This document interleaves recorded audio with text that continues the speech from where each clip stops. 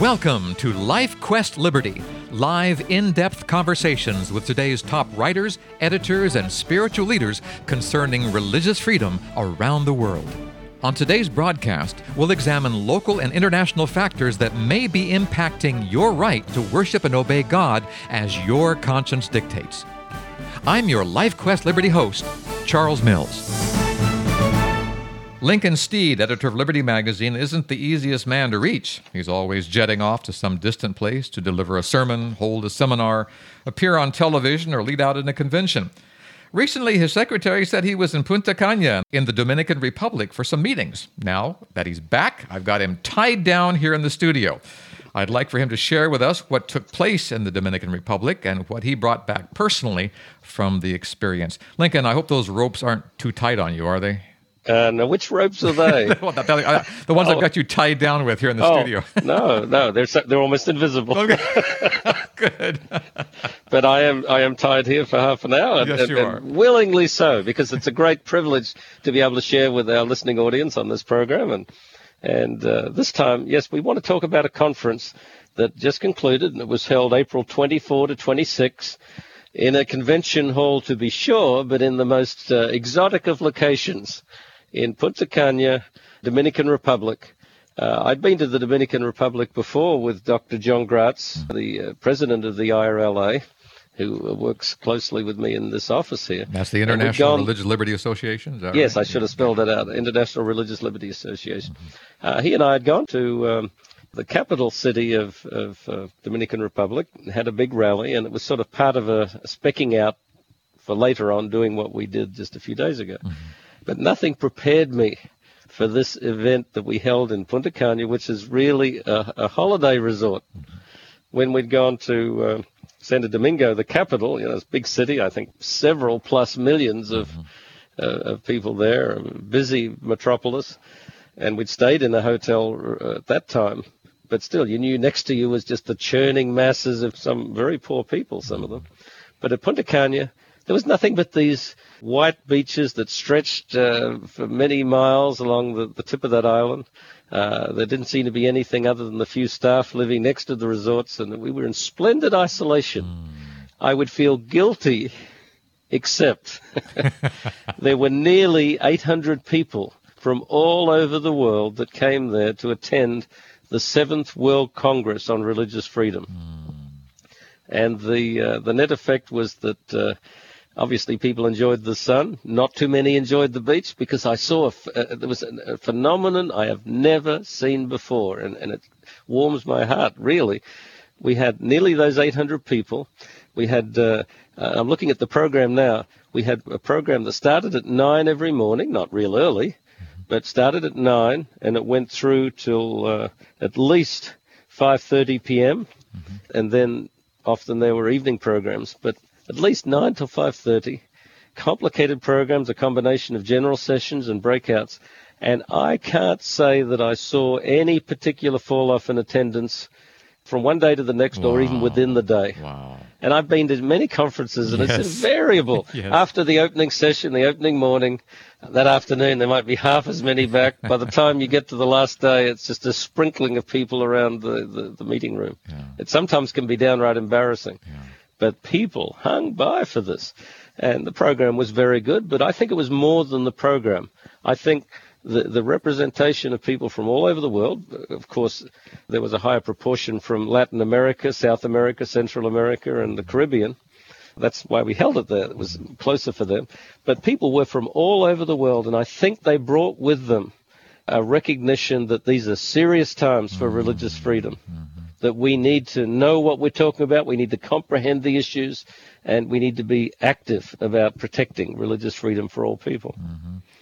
What would you say, Lincoln, is the number one issue that they brought? What caused them to be so focused on these meetings? Well, I'm sure they brought with them that awareness that's bigger than the conference. But the conference itself was well targeted, I think, because the overall title was Secularism and Religious Freedom, Conflict or Partnership. Interesting. And it is interesting, and there are so many ramifications on this. Now, we're in the post-Soviet communist era. when they were going to take over the world and destroy religion as the opiate of the people, Karl Marx put it. That was secularism. There was no living with it, really. It was implacably opposed to religion. But what we were discussing was the nuance now that has emerged. And there's a great irony in that the right sort of secularism is actually a better match for true religious freedom than even a religious state. The wrong sort, which there's really not much of the wrong sort, but it has existed. Yeah. The wrong sort is a secularism that is implacably opposed to religion. The sort of secularism that religious writers in America imagine, because I don't think it exists in America really, or at least not in any large degree, but a secularism that sees religion as an opponent and elevates its own viewpoint in the structural form of religion. In other words, it makes an article of faith about believing a secularist agenda. Okay. That's not the same as the secularism that really has exemplified the United States, where you have a state that is not structured on religion, where the daily viewpoint is not colored by any one's particular religious viewpoint, and there may be many people who have a thoroughly secular, non-religious way of looking at the entire universe, but that the government system is protective and enabling for all sorts of religious practice or even a non-practice of religion. So do you think they came to affirm that or to discover that? I think they came to discover it. Okay. I mean, a number of us in the United States have long seen that advantage because it's really incorporated into the Constitution, but not in other countries is it so self-evident. And I could tell by some of the presenters that they were struggling with this reality. And, of course, where we had the most suspect speeches, in my view, were some of the speakers from the Latin American world, where the states throwing off the control of a particular church. It was the Roman Catholic Church that came with Christopher Columbus. In reality, it didn't just sort of gain hold, it came. For many social and legal reasons, they're divesting themselves of that. But by and large, when the dust settles, they have a generally modern, non-denominational outlook or legal outlook, but they have not cast that one church aside in the sense that it's just one among many. It still has a sort of a privileged status, but they maintain a sort of a pseudo-neutrality and the state goes about its business. It's not openly supporting religion, but nestled next to them is this favorite child. So, they were defending that many times, but we can see that they're moving in the right direction, but they haven't really obtained, not so much that we want them to attain secularity, but they haven't obtained or attained to a certain secularity that is neutrally working with religion and enabling religious expression. Now, as these countries that you mentioned, as they do this, is there some pushback from the favorite child? Is the favorite child squirming and making noises? Absolutely. Yeah. And that's nothing to do with that particular church. Any group that had been in that position would not want to give up their favors and privileges. So there's a little reaction. Of course, not trying to pick on the Catholic Church, when you talk further afield, like the ex-Soviet republics, it's the Eastern Orthodox Church that's in that sort of dynamic, and they also are squirming and struggling to keep their privileged status. And very often in those countries, it's still seen as one and the same to be a citizen of that country and a member of that particular church. It's all rolled up together. So they really don't have secularism at all. One of the more interesting speeches was given by a representative of the Cuban government.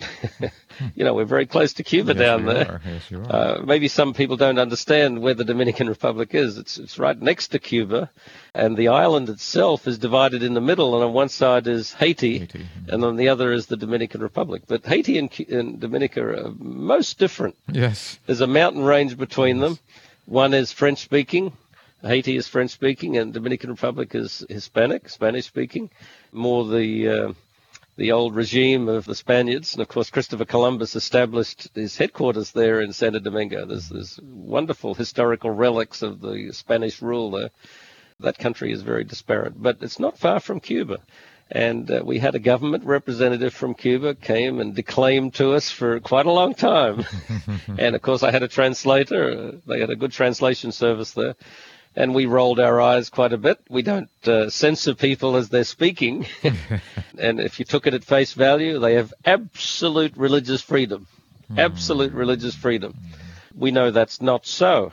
But the encouraging thing from even in Cuba is that secular, socialist, communist regime is mellowing as the years go by, and they are opening it up in many ways, not always, but in many ways, to the relatively unfettered practice of faith. There are still a lot of social inhibitions where particularly minority religions like Seventh-day Adventists are not really well favored, but it's heading in the right direction.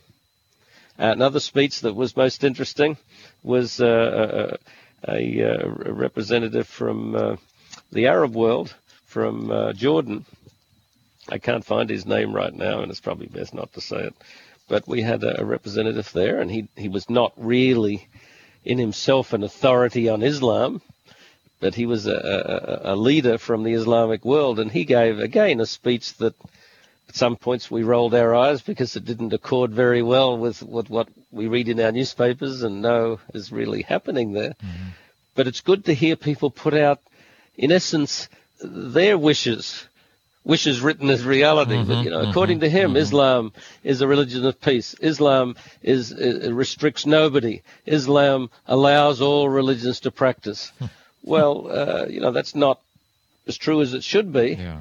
But in a conference like this, we allow people to be on their good behavior and encourage them to express those views, and then I think they're more likely to go back and put them into action in a community like that. They see the advantage of openness and freedom and liberty of religious expression for all. So you're hoping that these people start believing their own PR then? To some degree, yes. Okay. I mean, the conference was a little bit more than that because the IRLA does have an agenda, and we had key speakers that presented the IRLA viewpoint. But you have to allow a platform for people to say their piece, and of course they're told ahead of time what we stand for, so they're not likely to publicly challenge it. But a lot of what they say is not really correct. Let's put it that way. I never heard a dissenting voice. The attendees appreciated all of it. It exposed them to a broad range of religious viewpoints, and many of the presentations were by people with academic credentials in different areas of religious practice and theory and secularism in particular. And I think it focused our minds on, yes, as I said not too long ago, that secularism, a neutral secularism, can be the most benign and even empowering environment for religious practice.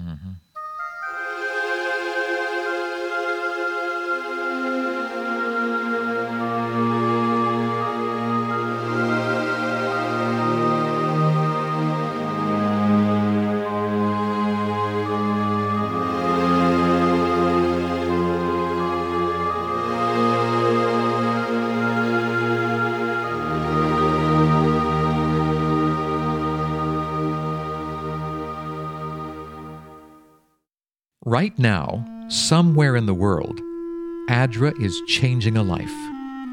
The Adventist Development and Relief Agency International maintains a presence in 125 countries. That means a child isn't going blind because someone is giving him a steady supply of vitamin A. That means a family is receiving the nourishment they need to stay healthy and prosper.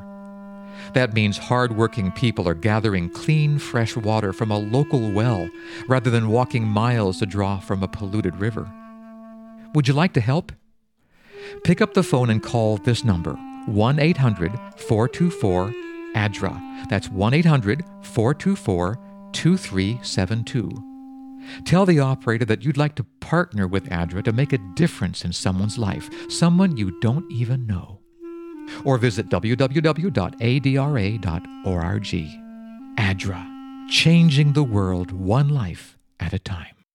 We're talking with Lincoln Steed, editor of Liberty Magazine, about a gathering in Punta Cana recently that he was down there with a convention that he has helped sponsored, and a lot of people showed up from many countries, and they gave speeches, and they had seminars, and they learned what's possible. And I think, Lincoln, that's probably what they were after. They were trying to say, what is possible? What can actually happen? If I take my dreams, where can they go? How can I run with them?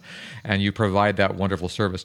I'm curious to know, Lincoln, as you watch these countries emerging from what they used to be, a very tight, restrictive society, to a more free and open society, are you a little concerned that they may do what our country seems to be doing, and that is just keep right on rolling, where suddenly the whole idea of religion is not simply accepted, but is starting to be dictated, like a president saying same-sex marriage is fine because the Bible says do unto others as thou wilt have them do unto you?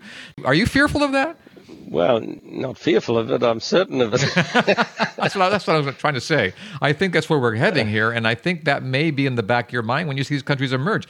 How do you put the brakes on? How do you say, okay, where you're heading is fine, country, whatever country it is, but there needs to be some pneumatics on your vehicle here. There needs to be a brake pedal where you reach a point where you say, okay, we have the freedom, let's not dictate the freedom. Well, it's a very dangerous situation, and we don't claim that we're in control of the world. We're all along for the ride, you know. Yes. But the world is in a period of rapid change, and I'm reading a book on I think it's something. The title is something to the effect of the world after George Bush. That got my attention, but it's really not about George Bush. But it pointed out something that's interesting, that the American system, which isn't so much political as just an entrepreneurial, capitalist-based freedom of expression and so on, the whole package, that this viewpoint is really in the ascendancy. Even though much of the world doesn't like America, it's been a victory over entrenched world systems. And most of the world, from communist China even to Cuba, is in the rapid process of emulating the general approach of the United States. And with that comes not just prosperity and a social dynamism, but also, all the messy, nasty, even immoral elements of an open society. So I don't know how to stop that. I mean, there's a danger in that, but we need to run that course to allow full freedom. So is that worse, or is that to be stopped versus what we see in many other countries where there's an ascendant faith, and Islam is just one of them, but, I could pick on Islam in a country where, remember? Well, let's look at Afghanistan before the change. In Afghanistan, kids were stoned and imprisoned for flying kites. Women were imprisoned in the home and beat sometimes to death because the husband didn't like what they were doing, where the religious police would beat people in the street if they showed a little bit too much ankle. In other words, a repressive, violent society that was, in their view, upholding the moral dictates of their religious viewpoint. Well, if you're of their religious viewpoint, that was paradise. Yes. But when you look at it from an overall view of religious liberty for moral self-determination, it restricted every other view except that view. I think to break down those medieval constructs and allow people the right, even as it includes some bizarre self-indulgence, is in the aggregate an improvement. Are you thinking that other countries are finally getting it, that America is not the morally bankrupt, awful place, but the moral bankruptcy that they see is because America allows people the freedom to become morally bankrupt? Well, I don't think they're all getting that, but they should. I wish they would, as a matter of fact, because that's going to take a lot of pressure off of us. Because when someone does something stupid, an American does something stupid, I don't want an entire nation to be judged on that stupid person's actions. I think the U.S. is fulfilling a role of breaking up the old systems, and it's not all because of our moral strength. I know on this program before I've mentioned Commodore Perry. Yes. Perry, wasn't it? Perry, yes. Perry that sailed into Tokyo Harbor and with the cannons leveled at the Shogun's palace said, "Trade with us or we'll blow you out of the water." That's not a very friendly act, but the net effect with that was to drag a country into the 19th century. And a lot of what the U.S. has done by encouraging free trade, sometimes forcing it. Yes. Its cultural siren song to other, well, maybe culture is the wrong word, but, it's lifestyle siren song through Hollywood and all the rest. It's broken up the old regimes, and it still is. The Syrian thing is a big part of that. Yeah. People are restless because of what the West is most exemplified by the United States is holding out.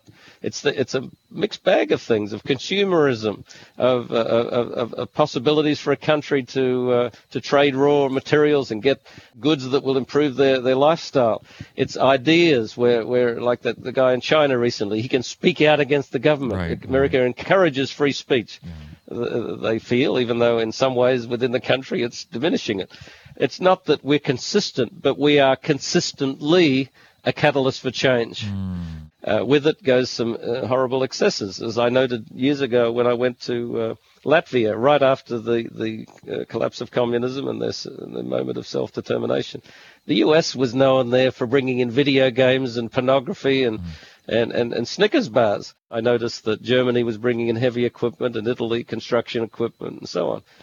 Sometimes our follow-through is not good, but I still believe the U.S. is in some ways winning because its overall dynamic and the model it represents is in the ascendancy in the world. And with that does come the possibility for spiritual self-determination.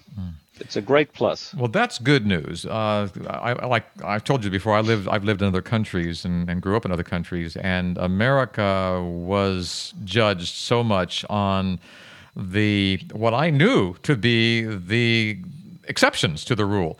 And finally, what I hear you saying, finally people are saying, okay, there are exceptions, but let's look past the exceptions and to the country that allows those exceptions. And I'm hoping other countries will do the same. So I think we're on the right track here. Yeah. Well, and some of it goes beyond America. Like Rumsfeld was very dismissive of old Europe, as you remember. But, old Europe, while I've said before on this program, is a sort of a reinvention of the Holy Roman Empire. Yes. But as far as its mercantilist element and the progressive viewpoints that in some ways has tried to move beyond religion, which is not good, but Europe really is belatedly a sort of a model of the American experiment. Lincoln, I have said often that you are the expert, and I just need to ask you, and you tell me. Let me ask you now, when you went to this program down there, this convention in Punta Cana in the Dominican Republic, did you learn anything? Did you come back with something that you just did not realize, or maybe something was strengthened in your mind that Lincoln Steed, editor of Liberty Magazine, was changed by it? Well, I learned something, that I'm a little bit better typist than I thought. Better typist? I make no pretense to be a typist, but John asked me to be the recording secretary. Aha. Man, that was hard work, sitting there for 3 days typing in. I did a total of about 30 pages of single-spaced précis of everything that went on. So that was good. And because of that, I tried to analyze some of the speeches. What did I learn? I knew already about secularism. We'd had a meeting of experts in Australia last year where we discussed this topic, so it wasn't new to me. But it broadened my comprehension of it from so many points. I learned, as I said at the beginning, that there is an energy from all over the world, an enthusiasm for religious liberty that was edifying to me. I couldn't have expected quite that much. But these conferences function as much on a they just throw out a signal. You can't educate people to change the world at one 3-day event, but they can be energized. The group consensus can sort of percolate out and make a difference in many places. And I'm hopeful that will happen. Somebody critiqued the program recently. I was talking to one of the organizers, and they said that one of our people, they sent an email in, and, this didn't have enough on the pavement sort of practicality. There were not enough people from the ground level. Well, that's never true on an international conference. That's why you have national and even regional conferences. But on the level that it worked at, I think it was most successful. It was the largest ever, which size isn't the most important, but there were representations all over. Of course, there were government representatives from the Dominican Republic. There were even a couple of heads of state from the Caribbean area. There were government representatives from Spain. There were church representatives from all over. There was the head of the Baptist Alliance was there. The high-ranking members of the Mormons were there. The head of the Seventh-day Adventist Church, Ted Wilson, gave a keynote address. It was well represented from religious and secular viewpoints from all over the world. It was not just confined to those that lived in the backyard of the Punta Cana resort, by no means. Well, that is good news. I know that you were energized by it. I know that you came back with a smile on your face because you realize that you are part of something. Liberty Magazine is part of something. This radio program is part of something that is really keeping a ball rolling. If we were not doing this, if we were not broadcasting, if we were not having these conventions, it's very possible that we would easily slip into complacency. But I think of these items, the magazine, the radio program, these conventions, as little cattle prods, gentle, wonderful cattle prods saying, keep moving, keep doing what we need to do. Am I on the right track here? Absolutely. Yeah. At the end of the day, information, knowledge is power, but knowledge without enthusiasm isn't going to accomplish anything. So there's something to be said for bringing people together and sharing and communicating just the energy and the excitement and the possibility thinking for what we all share in common. And I believe that this conference will resonate for years. It'll be 5 years until the next international ARLA conference, but there are many regional ones. I think the next regional one is in Sao Paulo, Brazil. In fact, Dr. John Gratz has already gone elsewhere for smaller regional conferences. He hasn't been back in the office more than one day that I can remember since then. It was good, worth discussing, worth sharing to our listeners on this program. They can go to the IRLA website and get a full report on it, be at irla.org. There's a full report there with photographs. And don't think badly of us or me, by the way, if you go to that site, just the beach looks too good. My excuse is only once did I go to the beach. I included in the hotel were sailing boats, and I took one out and wasn't looking closely enough. The sail blocked my view, and I T-boned a Hobie cat and punctured a hole in the side of it. Well, the adventures of Lincoln Steed. Boy, you let him out, anything is possible. Lincoln, our time has flown by. Thank you very much. I'm not going to go sailing with you ever. No, I've never done it before. Thank you for this report. We appreciate that very much. Again, that website, irla.org, and of course, libertymagazine.org is another site that you can visit for more information about all the good things that are happening in the world of religious liberty. Until next time, this is Charles Mills along with Lincoln Steed, editor of Liberty Magazine, inviting you to rest in the freedom of God's love. Goodbye, everyone.